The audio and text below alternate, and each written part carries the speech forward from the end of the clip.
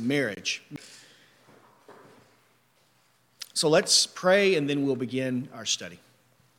Father, we thank you for the time to be together today, Lord, to gather with your people, Lord, to study your word. And Lord, we thank you for the life that you've given to us through Jesus Christ our Lord. And Lord, how it is that you sustain us, Lord, every week and every day through your word that has been given to us for our salvation and for our life.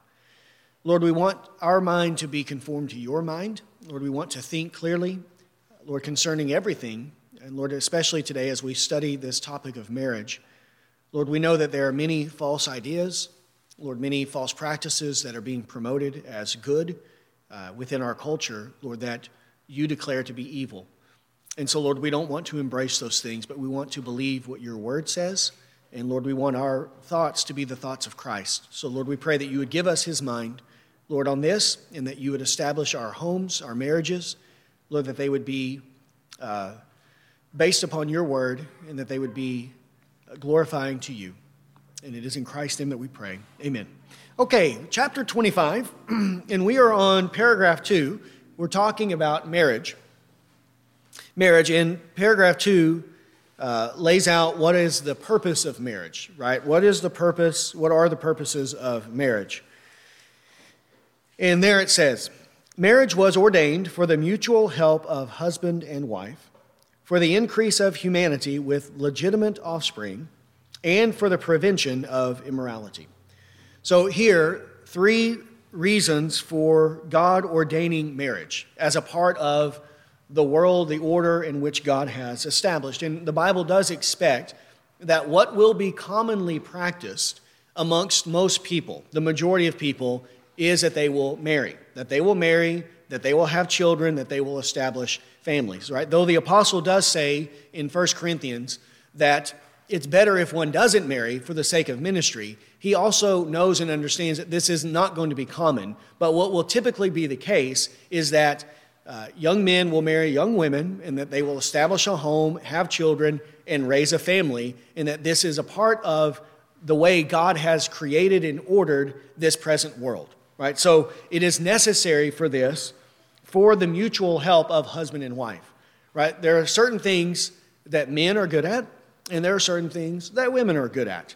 And there are certain things men are not good at, and there are certain things that women are not good at. And this is why you have a husband and a wife, because when the two come together, then they complement each other. There is mutual help to the husband. What he is lacking in, the wife makes up, and then what she is lacking in, the husband makes up. So it is a benefit for everyone, and it's beneficial to the children, right? To the children. And we know this. Even secularists, even unbelievers who study these issues will tell you that the homes that are best for children to be raised in, right? The homes that typically produce law-abiding citizens, people who are prosperous, people who do well in society and in the world, are homes with a father and a mother. And the best are the father and mother is the father and mother of the children, right? Their own father and their own mother. And that this is what is best for children and the raising of a family and producing people who are law-abiding, productive citizens in the world. A husband and a wife, a mother and a father, right there in one home. And this is because this is how God created the world. God is the one who has ordained marriage for the mutual help of both the husband and wife. Also, they say, for the increase of humanity with legitimate offspring. With legitimate offspring. Right? Because this world is under the curse of sin, all this was anticipated by God, then there is the need for there to be another generation to rise up and supplant the previous generation.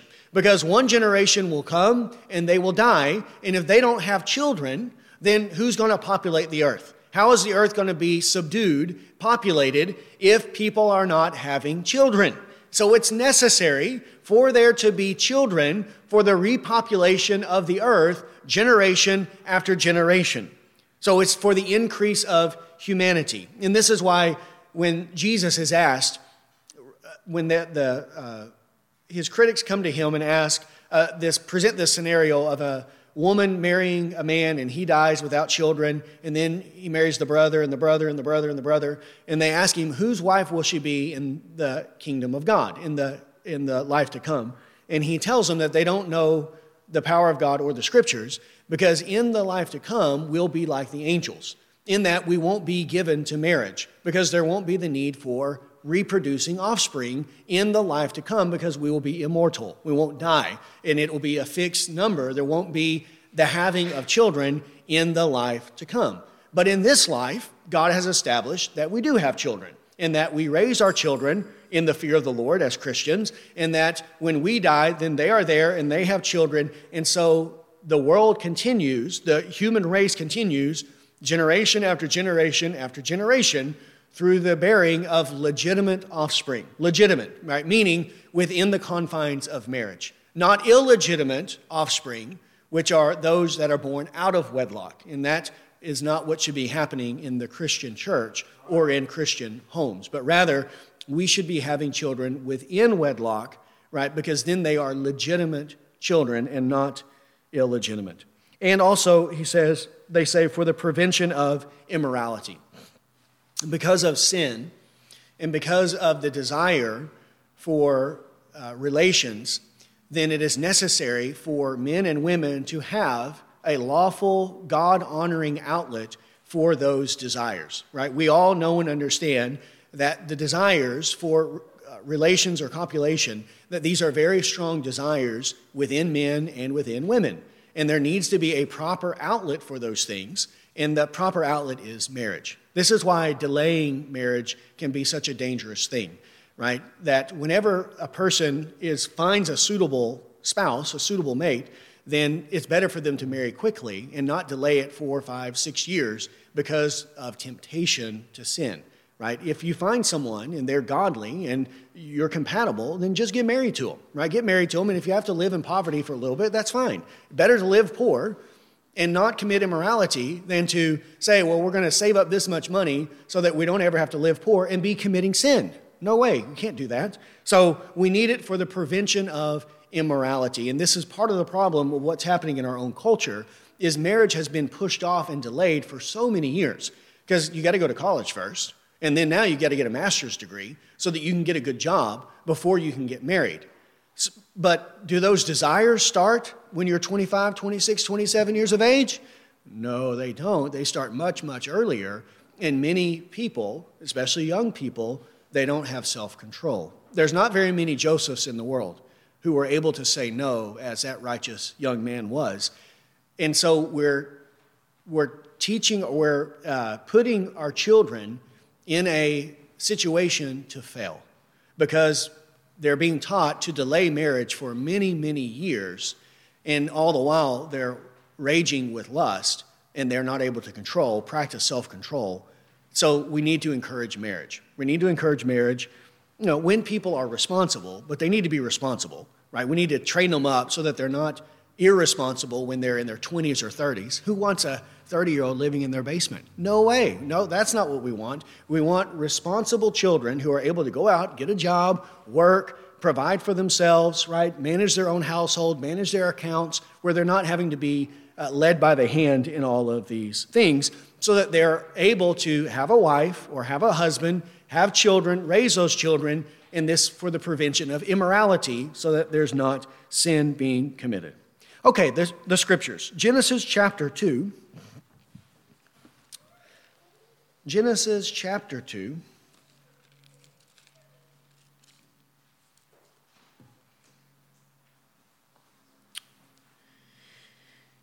In verse 18, it says, "Then the Lord God said, 'It is not good that the man should be alone. I will make a helper fit for him.'" So here, God himself is the one, and this is before sin entered into the world. So in the perfect creation, God is the one who intentionally created the man first, without the wife, in order to show and to manifest that it's not good for the man to be alone, but that he needs a helper who is fit for him. And who is the one that provides the helper fit for him? God is the one who does that. So God is the one who created the woman or the wife for the man or the husband. He is the one that provided that. So to demean or look down upon marriage in any way, right, to criticize or to have this negative, sour attitude of husbands toward wives or wives toward husbands is to demean the good gift that God has given, right? For a husband to have a sour attitude toward his wife is to demean what God has said himself is good. It's not good for the man to be alone. Now, again, it's better if the wife is a godly wife, right? If she is actually a help to him, if she's not a hindrance to his godliness. But even in the case where the marriages are not perfect, or which no marriage is perfect because we have imperfect people, but even in the case where the marriage is not ideal, there still is some benefit of the wife to the husband and of the husband to the wife. But ideally, we want it to be very beneficial by doing what God has called us to do. So God himself is the one who declares that it's not good for the man to be alone. He needs a helper. So Adam does not have in himself everything that he needs to live life the way that God has called him to do. Right? He doesn't have that. How can he have children by himself? Right? It's impossible. Now, don't tell the liberals up in Harvard and Yale these things, because they'll say that we're crazy and psychotic, but men cannot have children. Did you know that? It takes a man and a woman to have a child. So he can't have children. And then also, again, there are things that women do better than men. Women are typically more gracious, more hospitable, right? They're more tender and compassionate toward the children, right? Men are more direct in what they're doing, right? They're more focused on those types of things. They're the ones that are providing. They're the ones that are to be teaching the young boys how to be productive, how to work, how to do those types of things. Well, you need both of them. You need both of them in the home in order for everything to go together well. So this is why it is not good, and God is the one that provides the wife for the husband. Okay, Genesis chapter 1. So there it's for the help, the mutual help of husband and wife. Then also here, Genesis 1, verse 26. It says, "Then God said, 'Let us make man in our image, after our likeness, and let them have dominion over the fish of the sea, and over the birds of the heavens, and over the livestock, and over all the earth, and over every creeping thing that creeps on the earth.' So God created man in his own image. In the image of God he created him. Male and female he created them. And God blessed them. And God said to them, 'Be fruitful and multiply, and fill the earth and subdue it, and have dominion over the fish of the sea, and over the birds of the heavens, and over every living thing that moves on the earth.'" So here, God is the one who created man in his image, in his likeness, and he declares that mankind is going to have dominion over all of the earth, right? The fish, the birds, the livestock, everything that creeps on the earth. God created man in his own image. In the image of God, he created him. So there it's defining the unity of man, but then also male and female, he created them. So we all come from one source, Adam, who was created in the likeness of God, but then God created mankind as both male and female, and both are created in his likeness. So here in Genesis 1 and 2, you have established both the equality of men and women before God, right? Both men and women are created in the likeness of God. So in terms of their creation, in terms of image of God, the men are not more image of God and the women less image of God. Both are equally created in the image of God. Both of them are worthy of redemption. Both of them will inherit the kingdom of God together. And in terms of inheritance in the kingdom of God, there's neither male nor female. There's no distinction between men and women. Believing men and believing women will go to the same heaven. And the men won't have a higher rank in heaven than the women, right? They'll both be there. But in terms of our roles in this present world, there are men and there are women. There are things that men are called to do, to lead, to protect, to provide, right? This is what they are to do. And then there are things that the women are supposed to do, to be under the authority and submission of the husband, to nurture, to care for, to make the home a place of hospitality and a place that is orderly and thriving for the children to grow in. And in this way, everyone is working together to do what they have been called to do. So in terms of roles, the men have the authority. The men have a greater rank, and the women are under the men. But in terms of their equality or their value, both are created in the image of God. So both things are true. They're equal in terms of value, but they are unequal in terms of their rank or the roles that God has prescribed one for the other. And then here in verse 28, he commands them to be fruitful and multiply and fill the earth and subdue it. So this is what they're called to do. Be fruitful, multiply, fill the earth, and subdue it. And this after marriage, not before marriage. After marriage, they are to be fruitful and multiply and subdue the earth, and then have dominion over it. Okay, and then also anyone today who teaches against children, as is being taught in our culture today, the value of children, the blessing of children is contrary to Scripture, and it's violating the first commandment, one of the first commandments that God gives, to be fruitful and multiply and fill the earth. So this is what we should be teaching and what we should be holding to, though in the Western world today, Western countries, the number of children that people are having, that families have, has been declining generation after generation. So that in many countries, many Western countries, there's not enough children to even replace the population. They don't have the ability to even repopulate the present generation because they're having so few children within the society. And this is a problem, right? It's not good. It's not good for that culture, for that society, for that to be the case. So we need to promote families, promote children, promote having many children, right? That this is all good and it comes from God. To be fruitful, multiply, and subdue the earth. Okay, then lastly, for the prevention of immorality. 1 Corinthians chapter 7. 1 Corinthians 7. We know that the desire for men for women and women for men to be married and to have proper relations within marriage, that this desire is certainly very strong, right? We all know that. The desire for lust is that desire not being practiced under self-control, where it's raging within a person.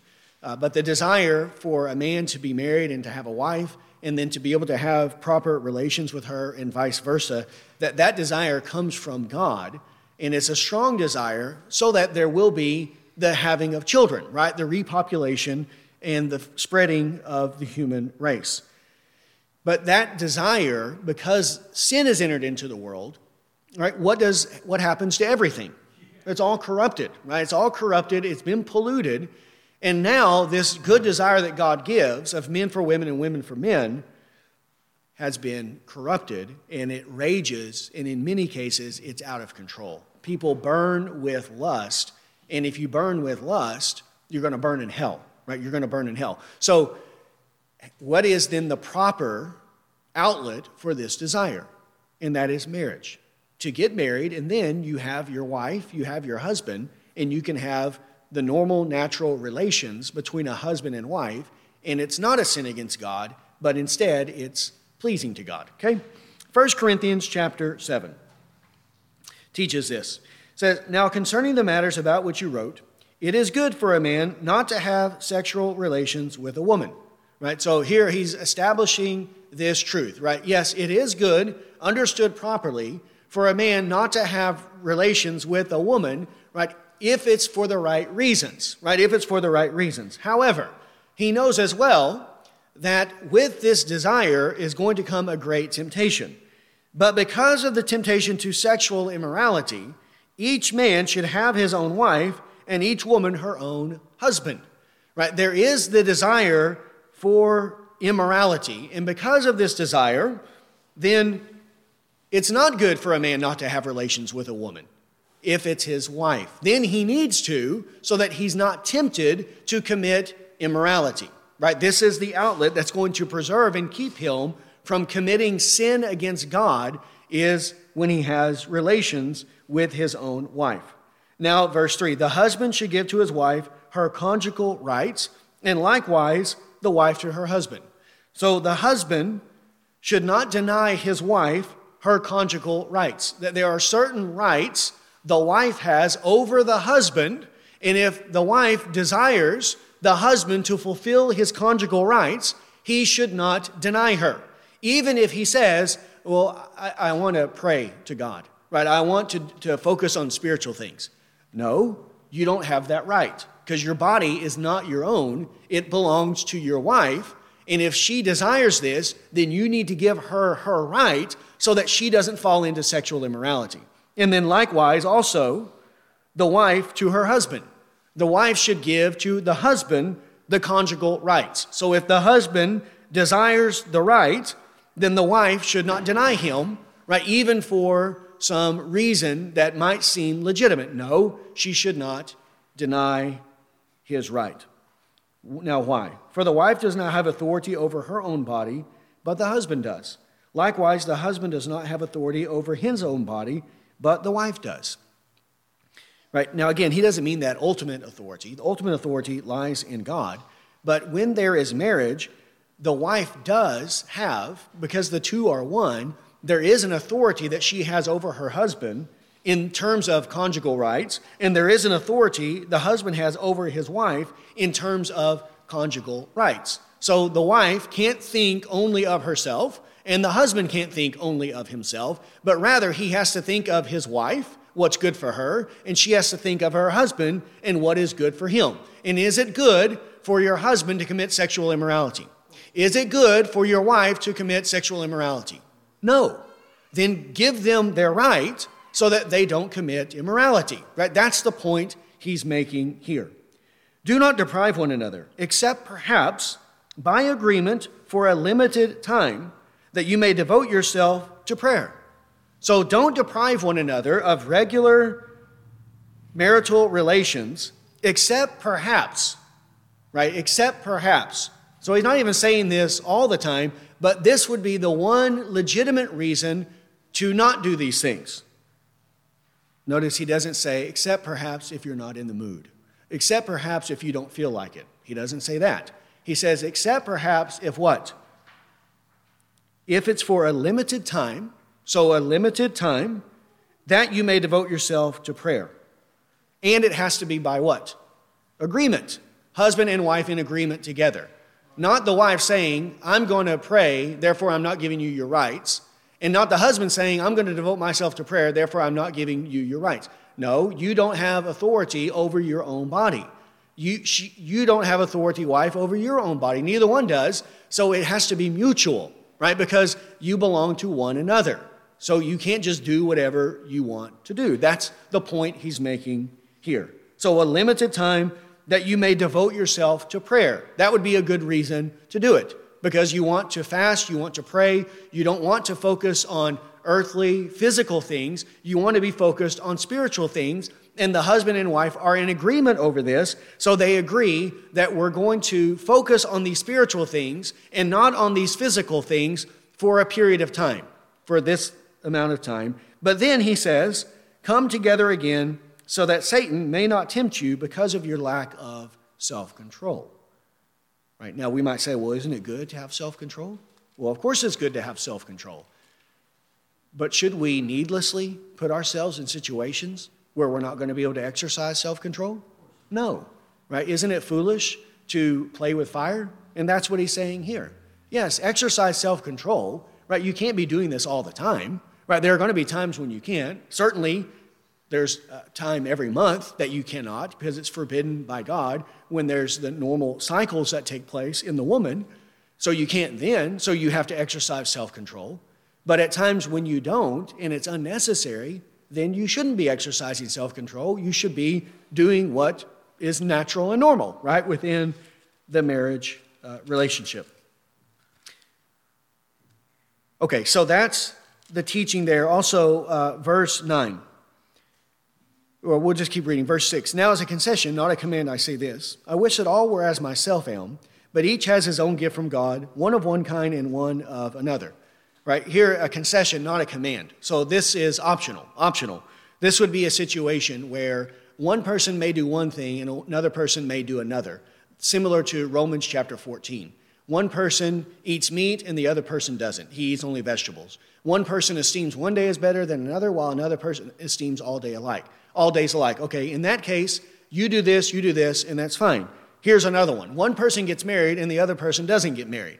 Well, if the one not getting married is doing it for the right reasons, as the Apostle Paul is, then it's glorifying to God. But if the one getting married is doing it for the right reasons, according to what the apostle says, then they're both glorifying God. So even though what they're doing is contrary, one's getting married and the other's not getting married, they're both glorifying God. Now, this isn't commonly the case. Most of the time, when one's doing one and the other's doing another, the opposite, one is committing sin and one is in righteousness, right? The one doesn't commit adultery and the other one does commit adultery. The one doesn't murder and the other one does commit murder. Well, those are contrary, but one's committing sin and the other one's not. Here, they're contrary, but in this case, one is not committing sin and the other's not committing sin. They're both doing what God has called them to do.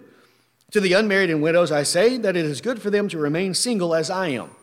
But if they cannot exercise self-control, they should marry, for it is better to marry than burn with passion.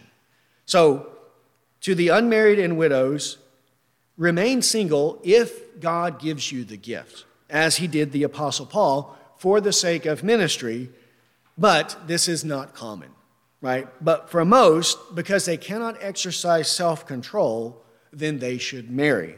For it's better to marry than to burn with passion. To burn in this life, and then to burn in the life to come, right? That's what we do not want. Then one last passage would be 1 Timothy chapter 5. 1 Timothy chapter 5.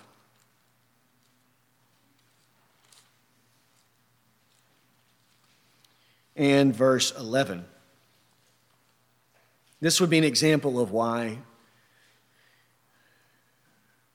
most of the time young widows will need to get remarried, and the unmarried will need to get married.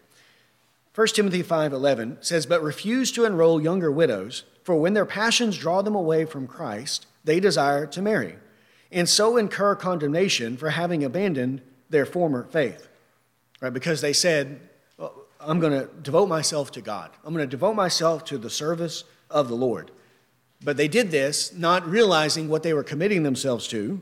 And now a little bit of time has gone by. Their zeal has dried up, and now they want to get married.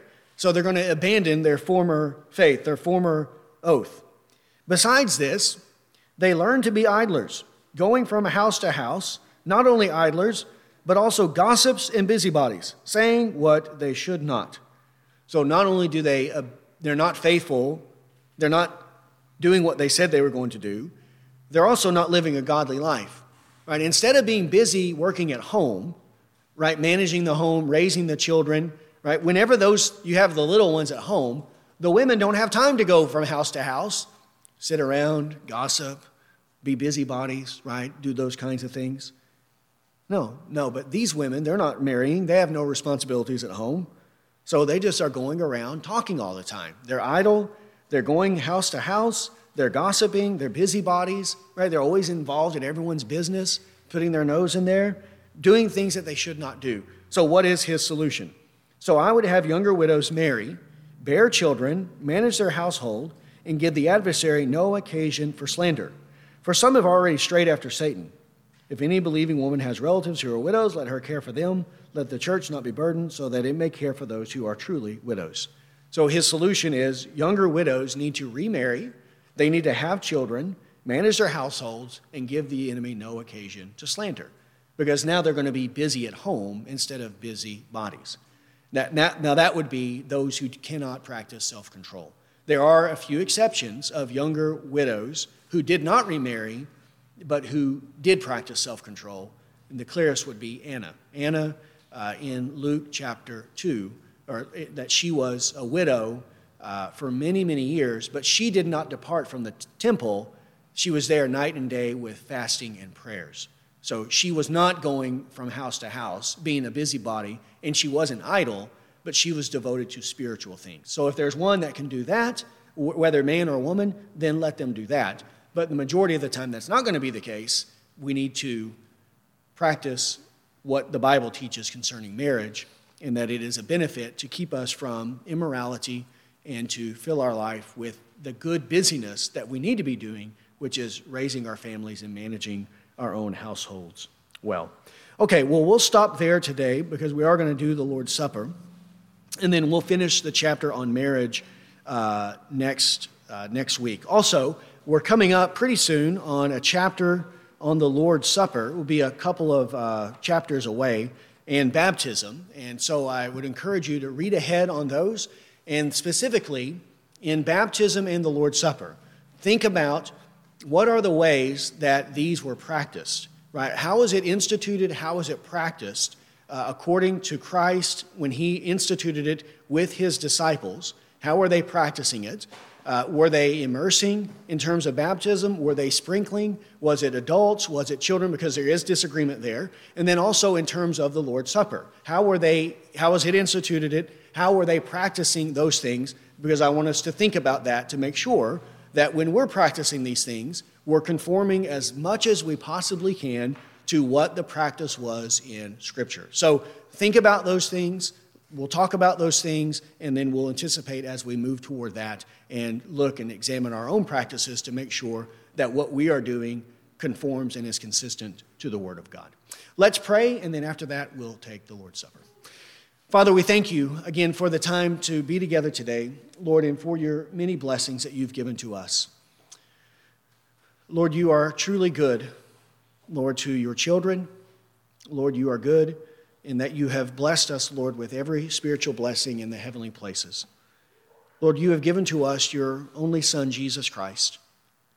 Lord, to be our head, Lord, to be our husband, Lord, to be the sacrifice that was given for our sins.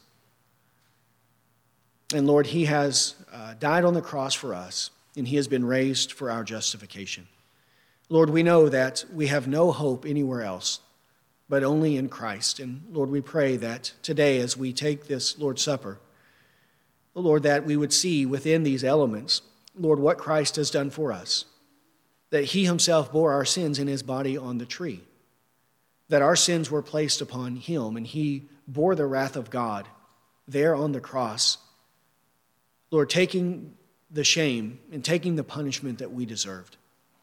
Lord, as well, that we would see in the cup the blood of Christ, the blood that was shed for us. Lord, the blood that cleanses us from all of our sin, that was the payment you required, that the life is in the blood, and that he shed his blood in order to purchase our life. So, Lord, we thank you for Christ, and we pray that, Lord, we would see him today. Lord, that we would see him by faith in these elements, and that we would remember that everything we have in terms of our spiritual salvation is based upon the person and work of Jesus Christ. So, Lord, teach us these things today. Lord, as we take this Lord's Supper, and Lord, we pray that it would be glorifying to you. And it is in Christ's name that we pray. Amen.